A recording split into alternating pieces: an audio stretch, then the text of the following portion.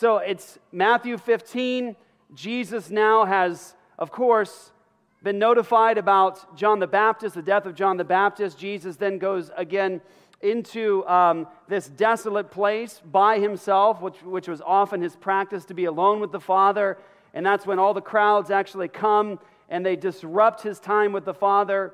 Jesus heals all their sick. He feels compassion for them. He's moved by compassion for them. Jesus performs these miracles of healing. And then, of course, we know the amazing miracle of all these hungry followers, probably closer to 20,000 followers. And Jesus takes the 5 loaves, the 2 fish, and he begins to create new things, right? He's the creator of everything. He creates out of these 5 loaves and 2 fish new food for his people. He has them sit down. He provides for their needs. And it says that they are satisfied. And, of course, they collect 12 baskets full, very symbolic to God providing for Israel's needs and them being satisfied. Jesus then, of course, has this amazing display of himself as creator by walking on water.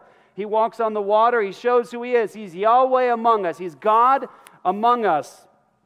Peter, of course, in faith walks out towards Jesus. He wants to walk with Jesus on the water. Jesus immediately invites him. He says, I want to trust you. And Jesus says, come on the water. Peter, of course, sees his circumstances. He gets his eyes off of Jesus. He stops trusting. He begins to sink. They immediately know who Jesus is. Jesus rescues him from drowning. And then, of course, he crosses over into the land of Gennesaret, and it says that people were coming to him just that they might only touch the fringe of his garment to be healed, just to touch the stuff on Jesus. Now, all of this activity now is bringing this flurry of notoriety around Jesus, right? That Jesus is in these towns and people are coming to him in droves. He's doing these miracles, and the miracles are pointing to the greater reality of who he is. Again, I've said many times before that the miracles of Jesus are not just kind of David Blaine, Chris Angel kind of things that just stun you, but it's just a trick. It's all about just that moment of astonishing you, right? Like pulling frogs from your throat or making yourself levitate. It's all trickery, but it's just for that. It's to make the person who's the performer look amazing. It's to wow you. Jesus isn't a performer. He's not a performer. He's not a magician. When Jesus walks on water, feeds almost 20,000, when he's healing the sick and the blind, when he's raising the dead, he's showing who he truly is, Yahweh among us, and he's showing us that he can be trusted. He's displaying his nature, his character, and the greater reality of what he can do. For instance, when Jesus raises somebody from the dead, it's to display not simply that he can have this miraculous power, but it's showing that he's the one who's the giver of life. He can actually raise the dead, defeat our greatest enemy.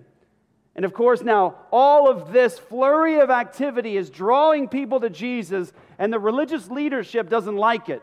So they're the ones that are trying to trip Jesus up. They're the ones bringing coins to Jesus saying, what about the coin? Should we pay taxes or not? Trying to get him into trouble. They start asking him questions related to marriage. Jesus, Matthew 19, are you with Rabbi Hillel or are you with Rabbi Shammai?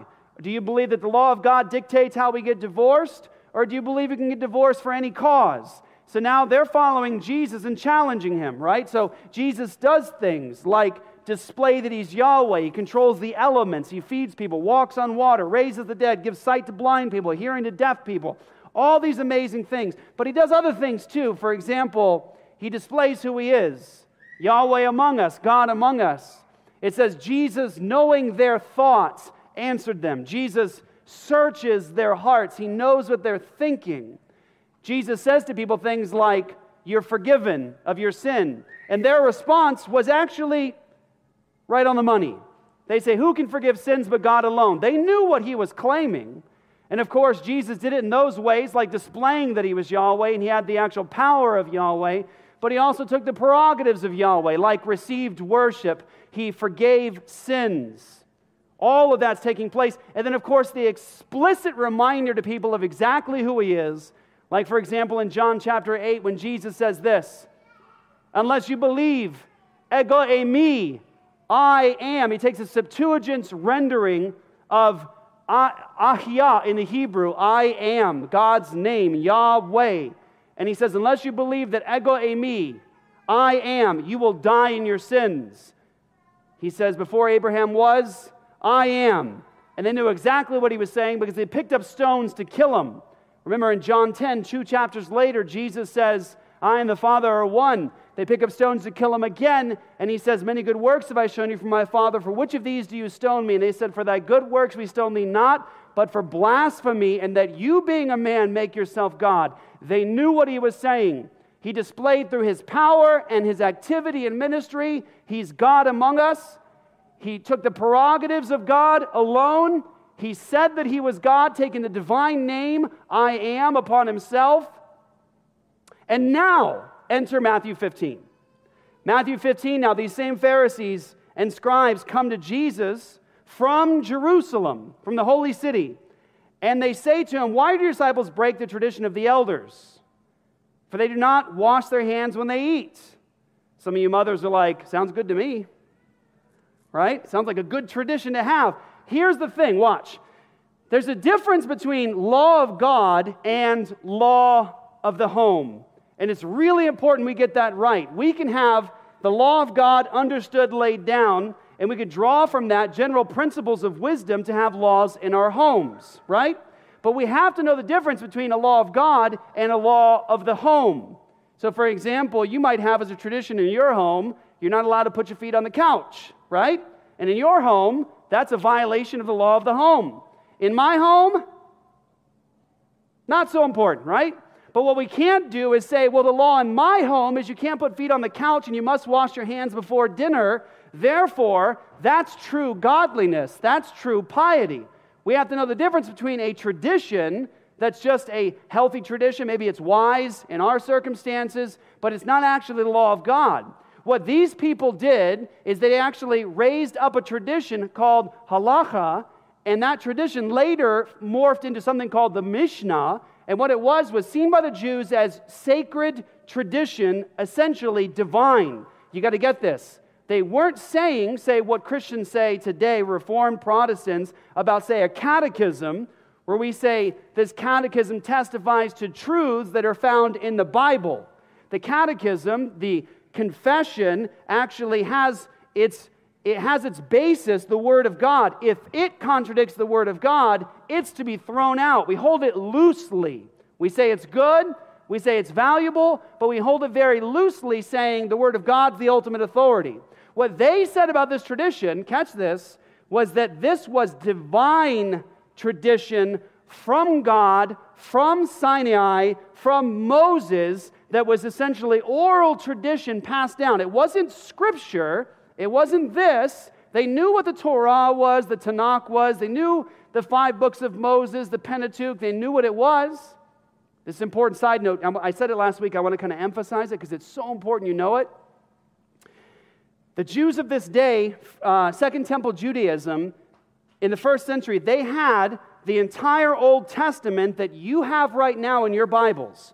All the same books. They had laid up in the Jewish temple as the Scriptures, the Word from God. They knew what the Word of God was. They had the identical canon we have in the temple. They knew about the Apocrypha. The Apocrypha were other writings. They were historical writings that the Jews thought had valuable history in them. But listen, they did not believe that those were Scripture.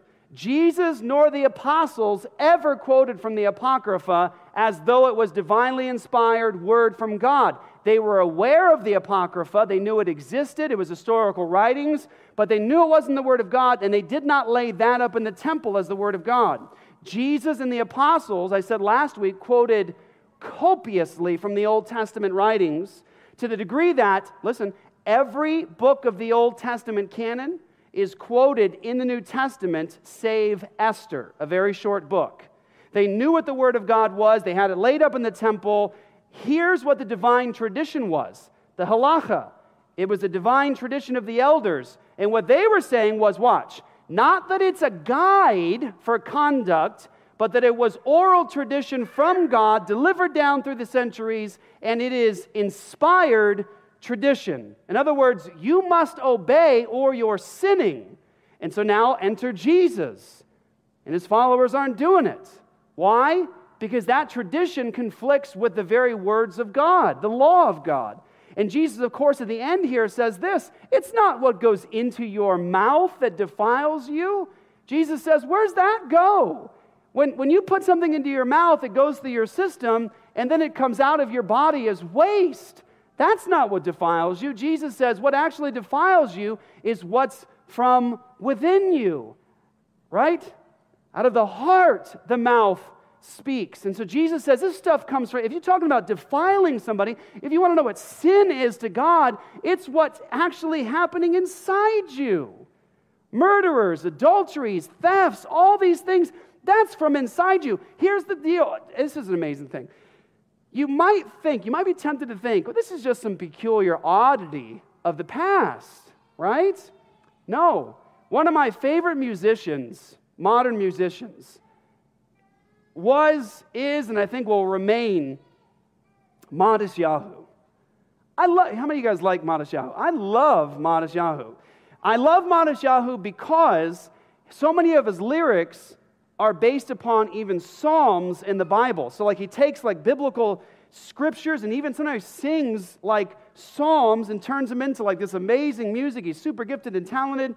Well, years ago, Matisyahu's changed a lot now. What made him so interesting was he was this Hasidic Jew, right? So imagine you're in Brooklyn now or some part of the 5 boroughs in New York, and you see a Hasidic Jew with, the little twirly things and just looks completely odd, and it's essentially an Orthodox Jew. Well, now he's doing like reggae and hip-hop, and you're like, this looks so weird, and it's wonderful, right? It's just really amazing. Well, I watched this video once of Matisyahu while he was on tour, and it showed him go into his trailer, and while he was in his trailer, he was sort of telling everyone what's in there, and it was really just a little piece of it was all of that Jewish tradition coming out now. He started talking about all the things that he does to keep himself clean. He started talking about all the ways that he keeps himself pure, and he even had some stuff that he gargled with to actually keep his throat clean. Why? Because for them, there's a tradition connected to that, like if you can actually keep your mouth clean, then your mouth is clean before God. If your throat is clean, then your throat is clean before God. Because for them, that tradition says that it's all external. It's all pointing to something. If your hands are clean, then you're not dirty, you're not foul. If your mouth is clean, you're not dirty, you're not foul. This is not some oddity of the past that doesn't exist today. Human beings who are guilty before God and have shame before God, watch, they will always, always, always try to find some way to scrub away the guilt. They will always try to find some way to find atonement for their guilt and their shame. When human beings are broken before God and they are guilty before God, they have a sense of that guilt before God. And so what do they do with that? They take it and they say, well, do I come to Jesus? No, not Jesus, but I'm foul, I'm broken. So what do? Clean myself. Wash myself. Get the sin off of me. Get all of the filth off of me. So maybe if I clean my mouth, then what comes out of my mouth is pure because I have a clean mouth.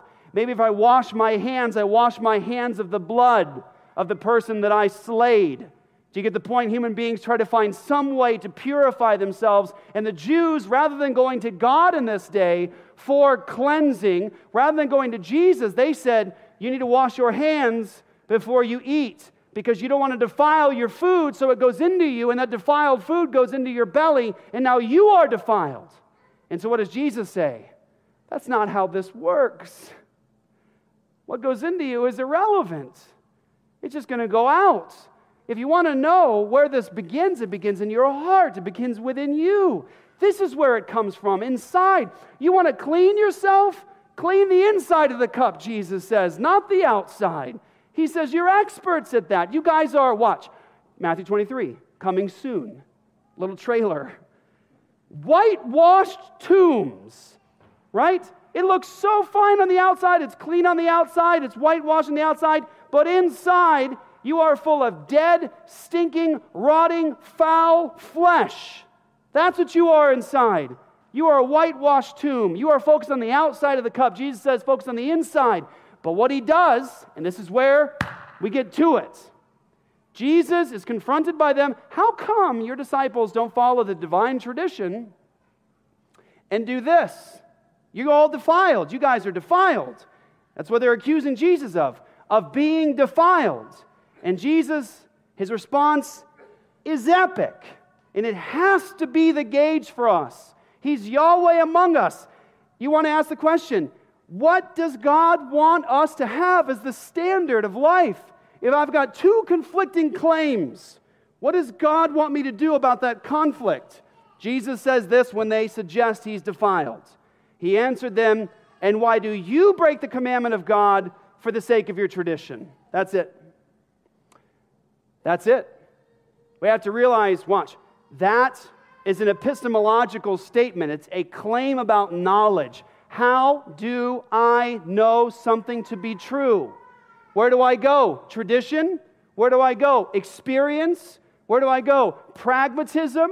Where do I go? Authorities? Where do I go? To the state? Where do I go? To the authority of the church? Jesus says this, and why do you break the commandment of God for the sake of your tradition?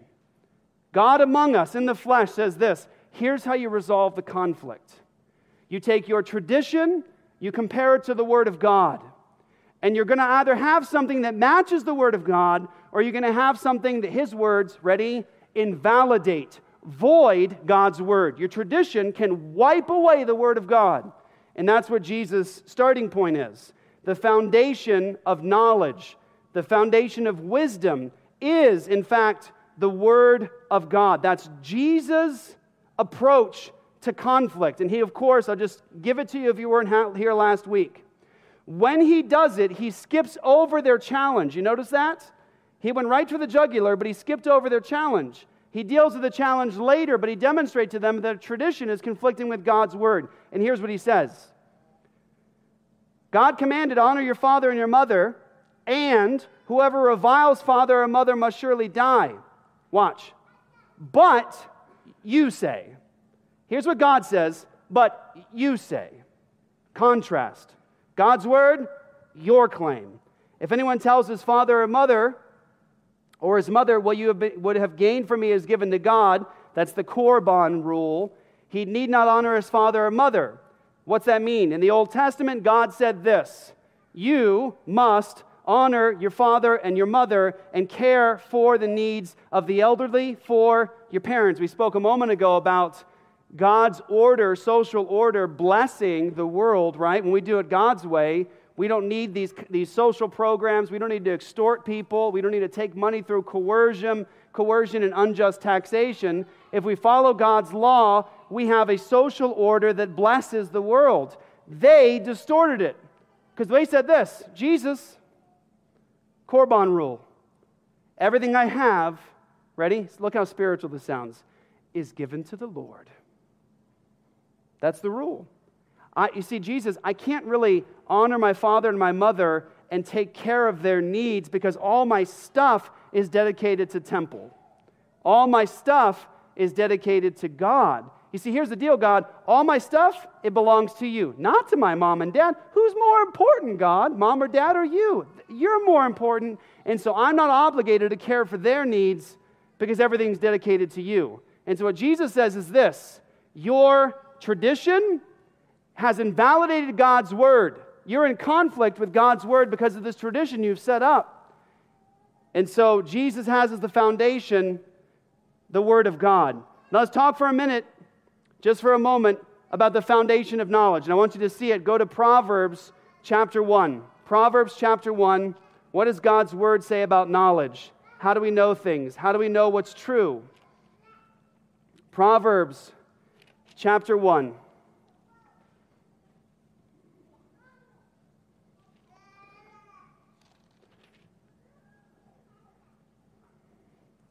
Verse 7. The fear of the Lord is the beginning of knowledge. Fools despise wisdom and instruction. Now, it's possible for us as Christians with all these amazing grand statements in the Bible to read a passage like that and just skip through all the implications. I admit at times to reading God's Word and being completely lightheaded, mellow-headed, never taking in the implications of something like that. But just consider for a moment that verse in a secular philosophy course written on the blackboard. I'm sorry, I'm dating myself. On the whiteboard, right? So imagine you walk into a philosophy course today in a secular university, and it's a course on epistemology or the basics of philosophy or knowledge. And you're learning about different ways people try to approach how we know something to be true. And you walk into the secular university, and it says, the fear of Yahweh is the beginning of knowledge. Now, I'm sure if the atheists walked into the room and the agnostics walked into the room, they might have a problem with what's on the board. Let me ask you a question. How long do you think it would take for the secularists, the humanists, say the unbelievers in the crowd, how long do you think it would take them to start speaking up about what was on the board? Right? Whatever do you mean that fear of the Lord is the beginning of knowledge? Are you saying that I have to start all of my pursuit of knowledge with fear of the biblical God?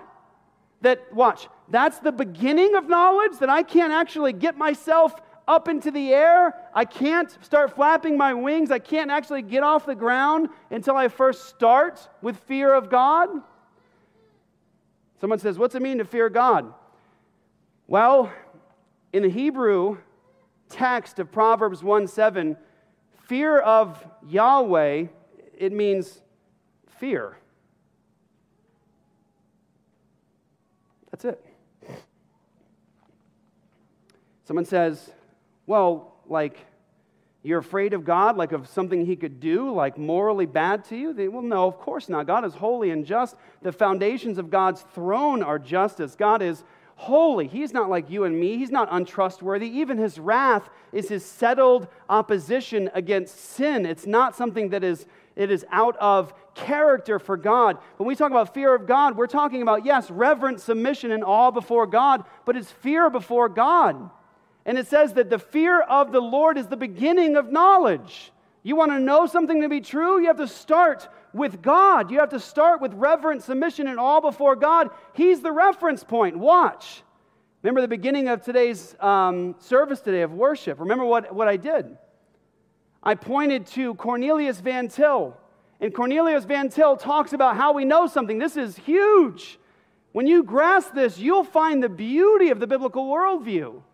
If a human being refuses to start with fear of God for knowledge, and you say, no, I won't start with your own self-knowledge, God, before I move to knowledge of myself, no God means I have to find knowledge in myself. And if I start with myself, and what do I know? Well, I have to admit to my limitations. Here's the question I have for you. If you started all of your thinking without God, and you buy into the modern mythology about human beings, that all of us come from highly evolved societies of bacteria, that all of our ancestors were fish, if you believe we're just highly evolved bags of protoplasm in a universe that doesn't care, let me ask you a question. What do you know about the world? How much knowledge, of all the knowledge that is possible, do you think you have? Of all possible knowledge in the universe, not just our galaxy, of all the knowledge in the universe, how much knowledge do you have? How much do you know? Less than 1%? That'd be a high number, I think, right? That'd be pretty high. That'd be a little bit liberal there, right? Maybe less than 1%. So watch, if you start with your own self-knowledge and you say, how much do I know? You have to admit to your limitations and say, I know actually very little. Which is to say, if you don't have exhaustive knowledge about everything in the universe, then you can't claim to know anything at all. Because if you say, I know this to be true, it's possible that you haven't experienced an instance where that thing is actually not true. So the truth is, without God's self-disclosure, we don't know anything. Nothing. We have no true justified belief, which is to say this: the fear of the Lord is the beginning of knowledge. If we have God who knows all things and perfectly knows Himself, If He discloses Himself to us, what He tells us we can be certain about. Example, people say today it's perfectly acceptable to have a home where you have 3 dads, no moms. 2 dads who are in an intimate physical relationship with each other, and you don't need a mom. You can make that claim today, and that claim is made today. And you could say that's a good thing.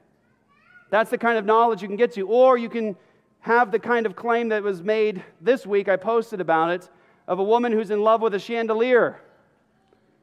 And she calls it love, wants to marry a chandelier. That's a claim to knowledge. That's acceptable behavior. Well, if you don't start with God, ready? Sky's the limit. Beyond that, it's not just the sky's the limit. Everything is up for grabs. How do you know something to be true? You don't without God. But if you start, watch, your knowledge of yourself coming from the derivative knowledge that God gives to you about Himself and you can be certain. For example, let's take a simple Christian belief. Greatest commandment, second, is love your neighbor as what? You love yourself. We take it for granted as Christians. That's such a basic thing. You ought to love your neighbor as you love yourself. Our society has been shaped by that. Why? Because the Christian worldview has impacted every nook and cranny of our world. And so people today who are even humanists adopt the Christian morality of love your neighbor as you love yourself. But that comes from God. Well, if we lived in a world where we rejected God's self-revelation, and now we're left in a world of our own making, and if we are the masters of our universe, the captains of our own ships, if I am the source, the principium of all knowledge, then it might be possible to say in some civilizations that the standard is eat your neighbor. And we laugh, we say, oh, that's graphic, and that's to the extreme, Pastor Jeff. Nobody believes eat your neighbor. And then I want to invite you to Papua New Guinea or any other tribes around the world where they actually do believe that it's virtuous to kill another human being and to eat them. You see, we take it for granted as Christians that because of God's own self-disclosure, we can know that the standard is to love your neighbor as you love yourself, and to love your enemies, and to do good to those who persecute you and mistreat you. That comes from God. And you can't simply say, well, that should be obvious to all of us, because, brothers and sisters, watch this. It is not obvious to all of us. And if you don't believe that, then I want to invite you to take a trip with me, not too far from here, to Florence, where we have a building that's guarded by people with automatic weapons and deadly weapons, where there are people in cages there because society has said, you have violated fundamental laws of morality. And here's the question. Apart from God's self-disclosure, how do you know something is a moral failing? How do you know, apart from God and His character as the foundation, that something is a moral failure? Is it wrong to be in a physical relationship with an animal? Is that wrong? Okay. You guys took a little while to answer that one, and I'm kind of worried. Well, think about it. Is it wrong to be in a physical relationship with animals? Well, our laws used to reflect that in the United States. We actually had laws that quoted from the Old Testament law that said, you shall not engage in bestiality. And now, of course, we live in a society that's ordered in such a way where we say not God is the reference point, I'm the reference point. So now we actually have people questioning whether it actually ought to be immoral and a criminal act to engage in that kind of activity with animals. And here's the thing. You might say, well, isn't it obvious to us that we ought not to? And the answer is no. It is apparently not obvious to us that we ought not to. Why? Because there are human beings who engage in such activities and actually argue for people to be free to do this sort of a thing. Or how about the people right now we have in cages not far from us for kidnapping people, engaging in violent physical assaults on people? Who are we to say that that's against the law? Somebody might say, watch, here it is. Yes, but Jeff, that's against nature. Okay, I'll bite. It's against nature. Do we see any other creatures in the animal kingdom eating other animals in the animal kingdom? And the answer is what? We certainly do. So if we're going to do what's according to nature, why don't we do what the animals do? Do you know what animals don't do? They don't ask for permission before they mate with another creature. Should we do what the animals do? How about this? Animals copulate openly without private places to do it. Should we do what's according to nature?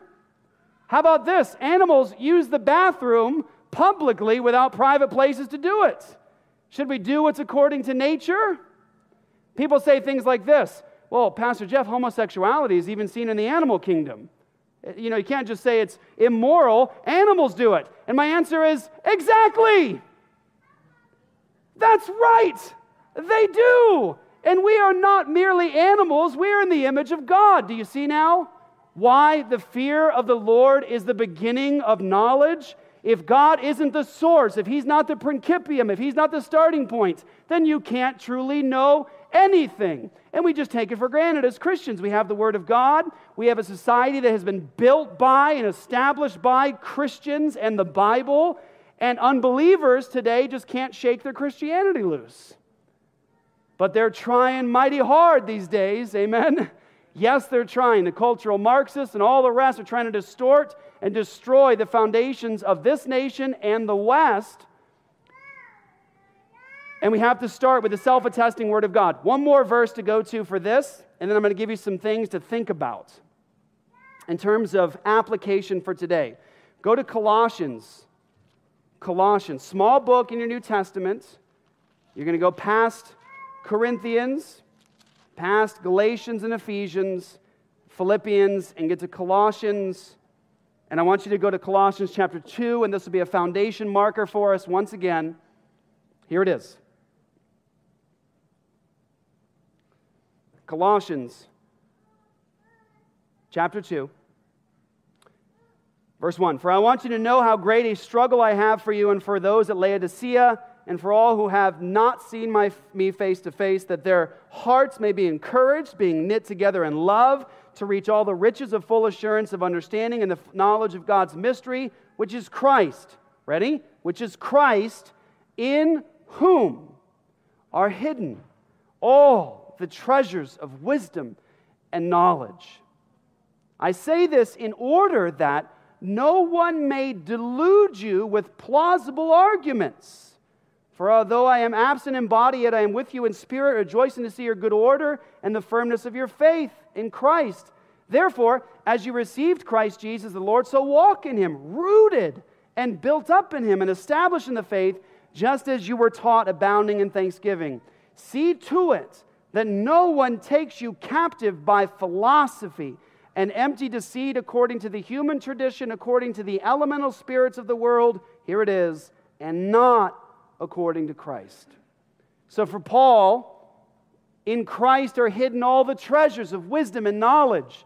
And he says, I say this to you so you will not be taken captive. Watch, the word that he uses there is robbed. I don't want you to be robbed by philosophy and human tradition that is not according to Christ, which is to say this, there is a philosophy which is according to Christ. And how do you know that it is? Because it's rooted in Christ as the treasure of wisdom and knowledge. So here's the question I have to ask us as a church. We see Jesus operating on the principle that the Word of God is the final standard. It must be the thing you rest on and stand on to test every claim. Jesus says in John 17:17, Thy word is truth. It's the plumb line. It's the standard. And it says in Scripture, the fear of the Lord is the beginning of knowledge. In Christ are hidden all the treasures of wisdom and knowledge. Here's the question. Is it true? You can answer. Yes. Okay. Is that true? That all the treasures of wisdom and knowledge are hidden in Christ. Is that true in your marriage? Is it true that when you have conflict in your marriage, husband and wife, is it true that in Christ you will have the treasures of wisdom and knowledge and how to work these things out? Watch, here's how it applies, because here's how it works. You have a conflict as a husband and a wife. You have a debate, you have an argument over something that you ought to do or ought not to do. Maybe you have, as a wife, questions about where your husband is trying to steer the ship. Maybe he's wrong. Maybe he's wrong.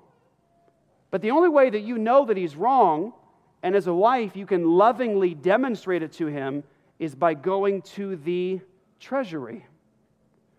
Is by going to the place where the wisdom and knowledge is settled.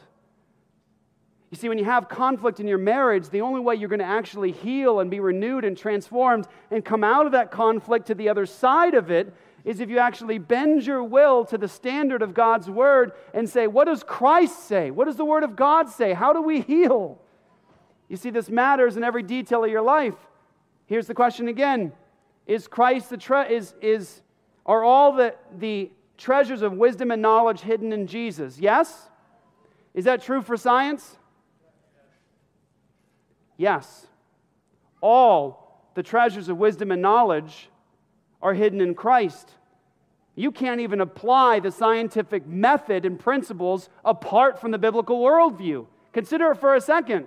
If you don't believe that the world is ordered by God, sustained by God, upheld by God, carried along by God, if you don't believe that God has given the universe a fixed order and then He sustains it, then what gives you the idea that you can actually apply the scientific method and that the future will be like the past? How do you know the experiments you're doing today in Arizona and the conclusions you come to are going to be the same for Iceland and England, even in Canada, believe it or not? You see, watch. If you don't have Christ, you don't have a basis to tell the truth when you actually do scientific experiments and discoveries. What if, watch, we say, no God, no Christ, I don't want God, no fear of the Lord. I think I can actually make a lot of money off of scientific theory, a heck of a lot of money. But in order to make a lot of money with a new scientific theory, I have to actually lie through my teeth. Now, if you don't have Christ, there's no foundation. Thou shalt not lie. There's no reason not to abuse other human beings. Why not get quick rich with a scientific theory? Who cares about the fallout? Who cares about the destruction of people's property and lives? Who cares about integrity? Why can't I lie through my teeth? Without Christ as the foundation of wisdom and knowledge, science isn't even possible. How about this? Is Christ the foundation of wisdom and knowledge in your history class?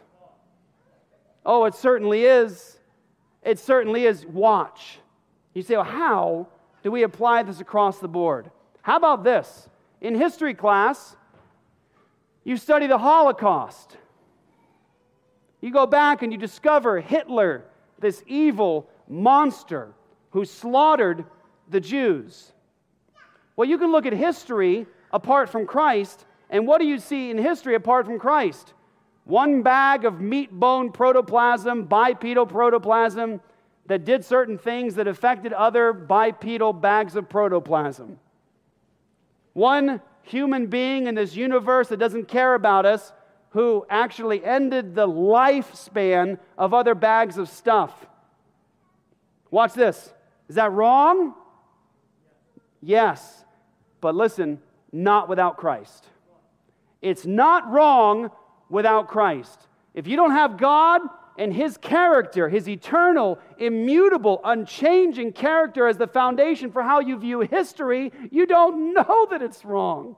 What do we know about God? God says He is love. Love does no harm to its neighbor. You shall not murder. And you look through history as a Christian and you can pinpoint and say, evil. Why? It contradicts the very character of God and His laws and commandments. But look through history without the lens of Jesus, and all you have is matter bumping into matter. And it doesn't matter. You also, as a Christian, can stand on Christ and His Word as the principium, and you look through history, and what do you see? God's amazing hand of providence. You see providence in history. How about just the account of Jesus? Murder. And yet you see the redemption of the world. You see God's providence in history. How about this? Is Christ the foundation of wisdom and knowledge in mathematics? Oh, now you start to get a little weird. You're like, wait, math not possible without Jesus? Oh, yeah, that too. Because watch this. Have you ever seen the number 2? Have you ever seen a number 2? You're all afraid now. You're like, I want to answer that question, but I think you're tricking me. And you would be right. No, you have not seen 2-ness. You have only seen a representation of the number 2. Consider this for a moment. What we see around us visibly is matter. Now, the unbeliever, the humanist, the atheist, the naturalistic materialist who believes that all there is nothing supernatural, only natural, and all we have is matter and motion. If you take that worldview and you say, no to fear of God, not the start of my knowledge, I have a question. Where'd you get the idea that there are things that are immaterial, abstract, unchanging, necessary laws? Let's take that worldview. We don't want Jesus, so let's do some math without Jesus. Well, I want to ask the question, how do you justify an appeal to immaterial, not made of matter, universal, they apply everywhere, unchanging laws of the universe? From a biblical perspective, I have a foundation for immaterial entities. I have a foundation for laws and orders. I have a foundation for arithmetic and laws of logic. They reflect the thinking and character of God. God is unchanging. God is spirit. God cannot lie and contradict himself. And God imposes, through his governance on this world, order in the universe. Do you see? Without Christ, even mathematics is a futile endeavor. Now watch. Is Christ the place where there is all wisdom and knowledge? Yes? How about in the education of your children? Does it matter where we send our children to school? Okay, see, now we're getting dirty, aren't we? Now we're getting dirty. This is where you see that autonomic response of Christians, where you flick somebody in the eye, what's their response? Throw their hand up to the eye. If you kick a guy down low, where do his hands go? Down low. It's an autonomic response. It just comes naturally. You say to Christians, is Jesus the foundation of all wisdom and knowledge? Christians go, amen, right? Is he the source where all knowledge is possible? Amen. Is he the only place where wisdom and knowledge is possible? Amen. How about public schools? And everyone goes, wait. You start asking questions, deeper questions about how this actually now impacts your life and the way that you view the world. You start being challenged now. You see, you can approach knowledge like the rationalists apart from Christ, that it has to be reasonable. Then you have to ask the question, why does reason matter in your worldview? It matters in mine as a Christian with Christ as the foundation. But how do you know reason is reasonable? How do you know there are immaterial laws of logic I must obey? How about the rules of integrity for telling the truth in discussion?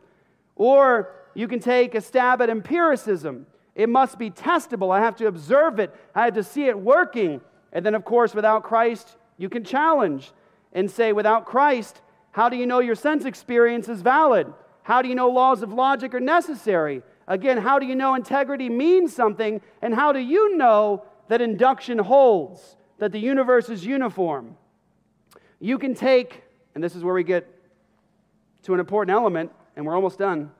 So if you left for a minute, come right back, because this is where we get down to the nitty-gritty of our lives. Rome's claim is that God has given to us the gospel and God's commands orally, and in writing. You have oral tradition and you have scripture.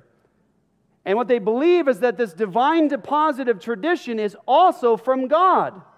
And you have the Bible and divine tradition, and they say that they work together as a single deposit ultimately, and they're the same thing ultimately from God. But yet their tradition contradicts the Bible. Proof? Read the Council of Trent. It's when Rome officially fell into apostasy in history. It was the nail going in. And that's where Rome officially anathematized Jesus and the Apostle Paul. They said that anybody that believes that you are justified through faith in Christ apart from works is to be condemned by God. Well, now we have Paul condemned by God, Abraham condemned by God, Jesus condemned by God, Peter condemned by God, John condemned by God. Why? Trent said in their tradition, if you say justification through faith apart from works, you are anathema.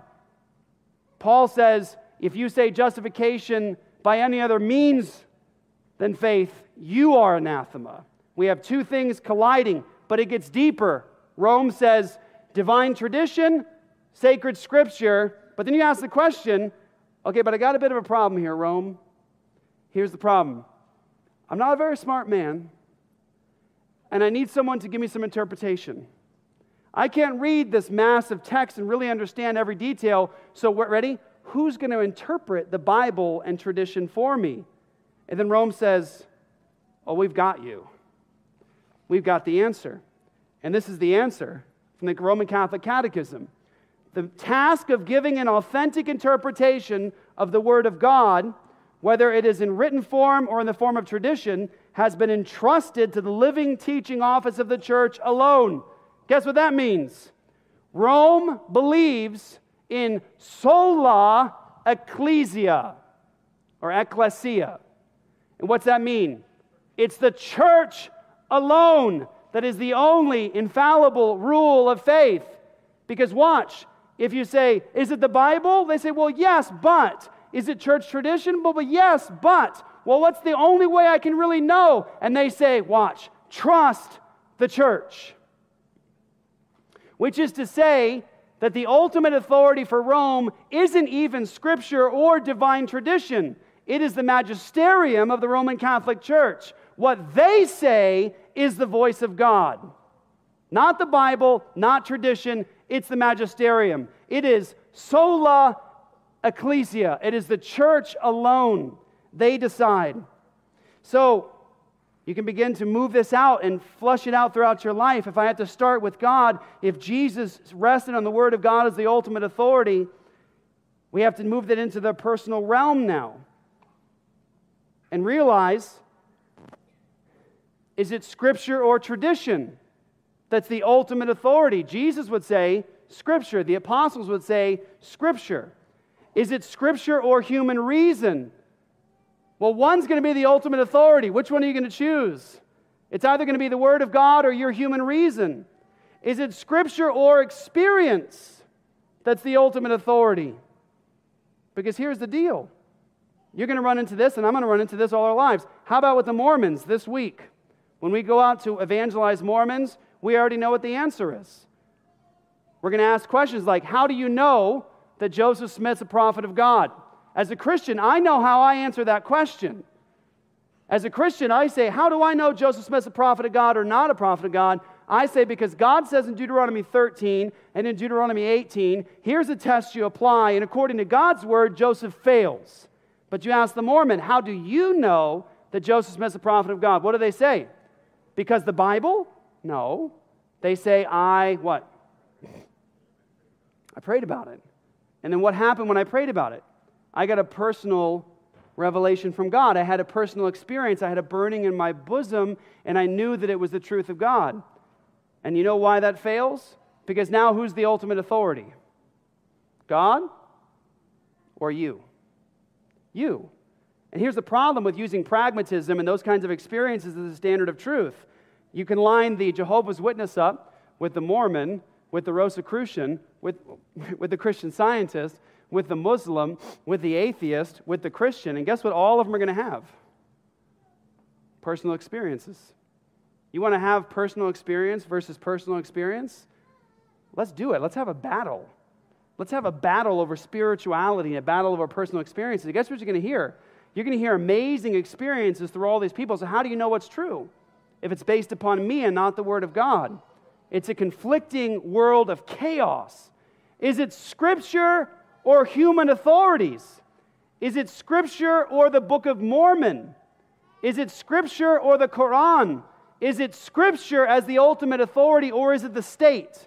Is it Scripture or personal revelation?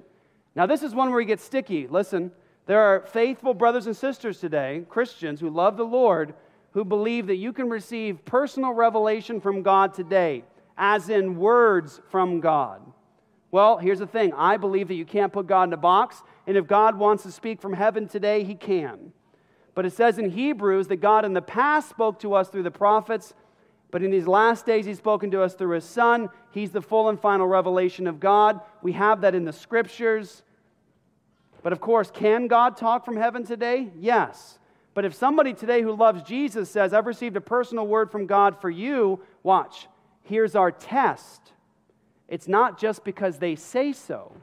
We have to say, does what you're saying match with the word of the living God? Because watch, if it does match with the word of the living God, then you maybe didn't need to say it in the first place because He already did. But if it doesn't match with the word of the living God, I know that it can't be the Holy Spirit telling you anything, because it says in Peter that the revelation from God came this way. Holy men of God spoke as they were carried along by the Holy Spirit. The Holy Spirit of God gave us this. So whatever Spirit is speaking in you, if it's contradicting what the Spirit of God wrote, it can't be the same God. And that's the foundation. Some questions to ask. When we have conflict today, I'll take a minute on this one. Fairly recently, last couple of years, there was a conflict, this is a very personal one for our church, where there were some Christian websites who propagated a false story about Apologia Church, and it went wild. The story that was sold to the public was that Apologia Church had a booze, and tattoo conference. Everybody at Apologia Church was like, did I miss that weekend? When did this take place? A booze and tattoo conference. And so the stories just grew and expanded to, one story said that Marcus Pittman was the leader of Apologia Church. And another story was that, literally, I just saw a video a couple weeks ago of a guy that said that at this conference, we were handing out booze to people and doing tattoos at this Bible, beer, and tattoo conference. It was a majestically bad story. And it never happened. And so people began to ask questions like, well, and this is what it morphed into, and we started talking about personal piety and standards and how we use the Word of God to determine whether something is actually pious or biblical. People started saying, well, you shouldn't drink at all. And then we look at passages like, and many could be mustered here, Ecclesiastes 9:7. Ecclesiastes 9:7.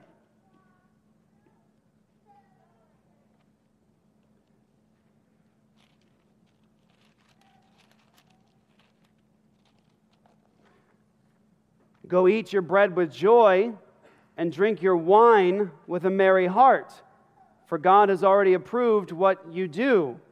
And then we see a passage like Ephesians 5:18 that commands us against drunkenness, and we see the balance in Scripture. And so we take the people who say, you can't drink at all, and we say, well, is that really a biblical practice, and can you hold that standard against Christians around you? Because watch, if you raise up a tradition and you call it divine, and you say this is the standard for people to live by, like washing your hands before you eat, no Christians can drink. If you say that's the standard of piety, they say, yeah, that's the standard of piety. Then you ask the question, so is Jesus sinful? Well, why is that? Because Jesus turned water into wine at a wedding in public. Also, Jesus was accused of being a drunkard. Yes, Jesus was accused of being a drunkard in Matthew 11:19. They said, John the Baptist this, but Jesus is a drunkard. Why? Because Jesus was obviously drinking wine, alcoholic beverages in public. Was he a drunkard? No, that was sinful. But was he actually drinking wine? There'd be no way to make the accusation unless he was.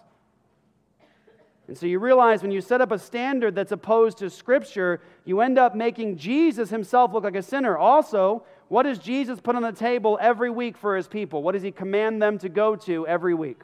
What? Wine. Jesus puts wine on the table. And so here's a problem with raising up standards that are opposed to the Word of God. I would say, Jesus would say to the fundamentalist Baptist today, who says, put grape juice on the table and never drink wine, he would say, why do you make void the Word of God for the sake of your tradition? We're not saying that drunkenness is a virtue or okay. That's condemned equally in Scripture. But if we use the Word of God as a standard, we'll find the biblical holy balance. How about this? Is it an obligation to always wear a suit and tie? Daniel says, yes. Well, it's possible for you to say, I think this is important, I want to do this, but the moment you start applying that as a biblical standard for holiness, you've now sinned against God and your brother or sister. How about the question of whether or not homosexuality is a virtuous lifestyle? How do you answer that question? You're going to either answer it through your own autonomy, or you're going to answer it with submission to Scripture. How about sex before marriage? You're going to answer that question with your own autonomy or with the Word of God. How about the gender confusion of today? You can answer that question with your own autonomy or the Word of God. How many gods are there? You're going to answer that question through your own human autonomy or Joseph Smith or the Word of God. And so, final word. Are women to be the heads of our homes? How do you answer that question? Because there are debates. Should the state have authority to disciple your children? These are questions that are current, modern, important questions. Should the state have authority to disciple your children? Well, you're going to answer that question in the fuzzy fog of human autonomy and reason, or you're going to answer it with the Scripture as your foundation. How about this question? Pastors have ultimate authority over doctrine for the church. What do you think about that one? No. Spoken like true reformers. Good job, guys. No, we do not. How about this one? Word of God, human autonomy. Police can kill human beings who are suspects because they are nervous even without being presented with a threat.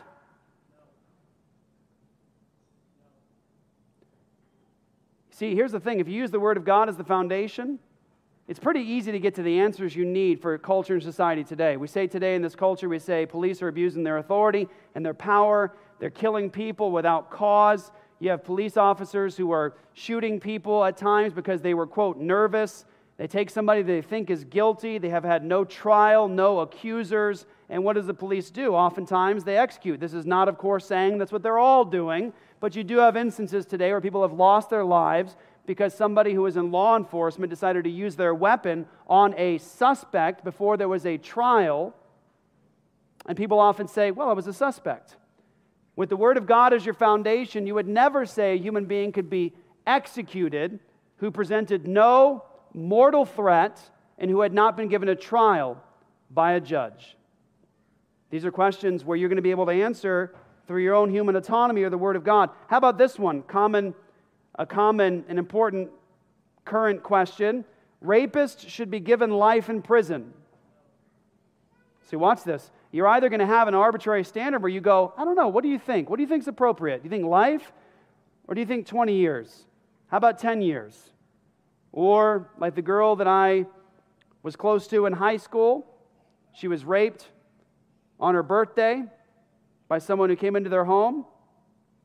He received less than 6 months. Is that appropriate? I don't know, maybe it is. Human autonomy would say, what do you think? What do you think? What do you think is appropriate for this crime in today's society? The Word of God actually has a standard for that sort of injustice. How about this one? Some societies claim that thieves should have their hands cut off. If somebody steals something, the way to handle that justly is to cut their hand off. What do you think? The Word of God says that it's eye for eye, tooth for tooth. That means equal justice. You can't say to somebody who's stolen a loaf of bread, now you're going to be maimed for the rest of your life and never be able to produce again. God's Word says this: if you steal something, you have to what? Pay it back. Pay it back.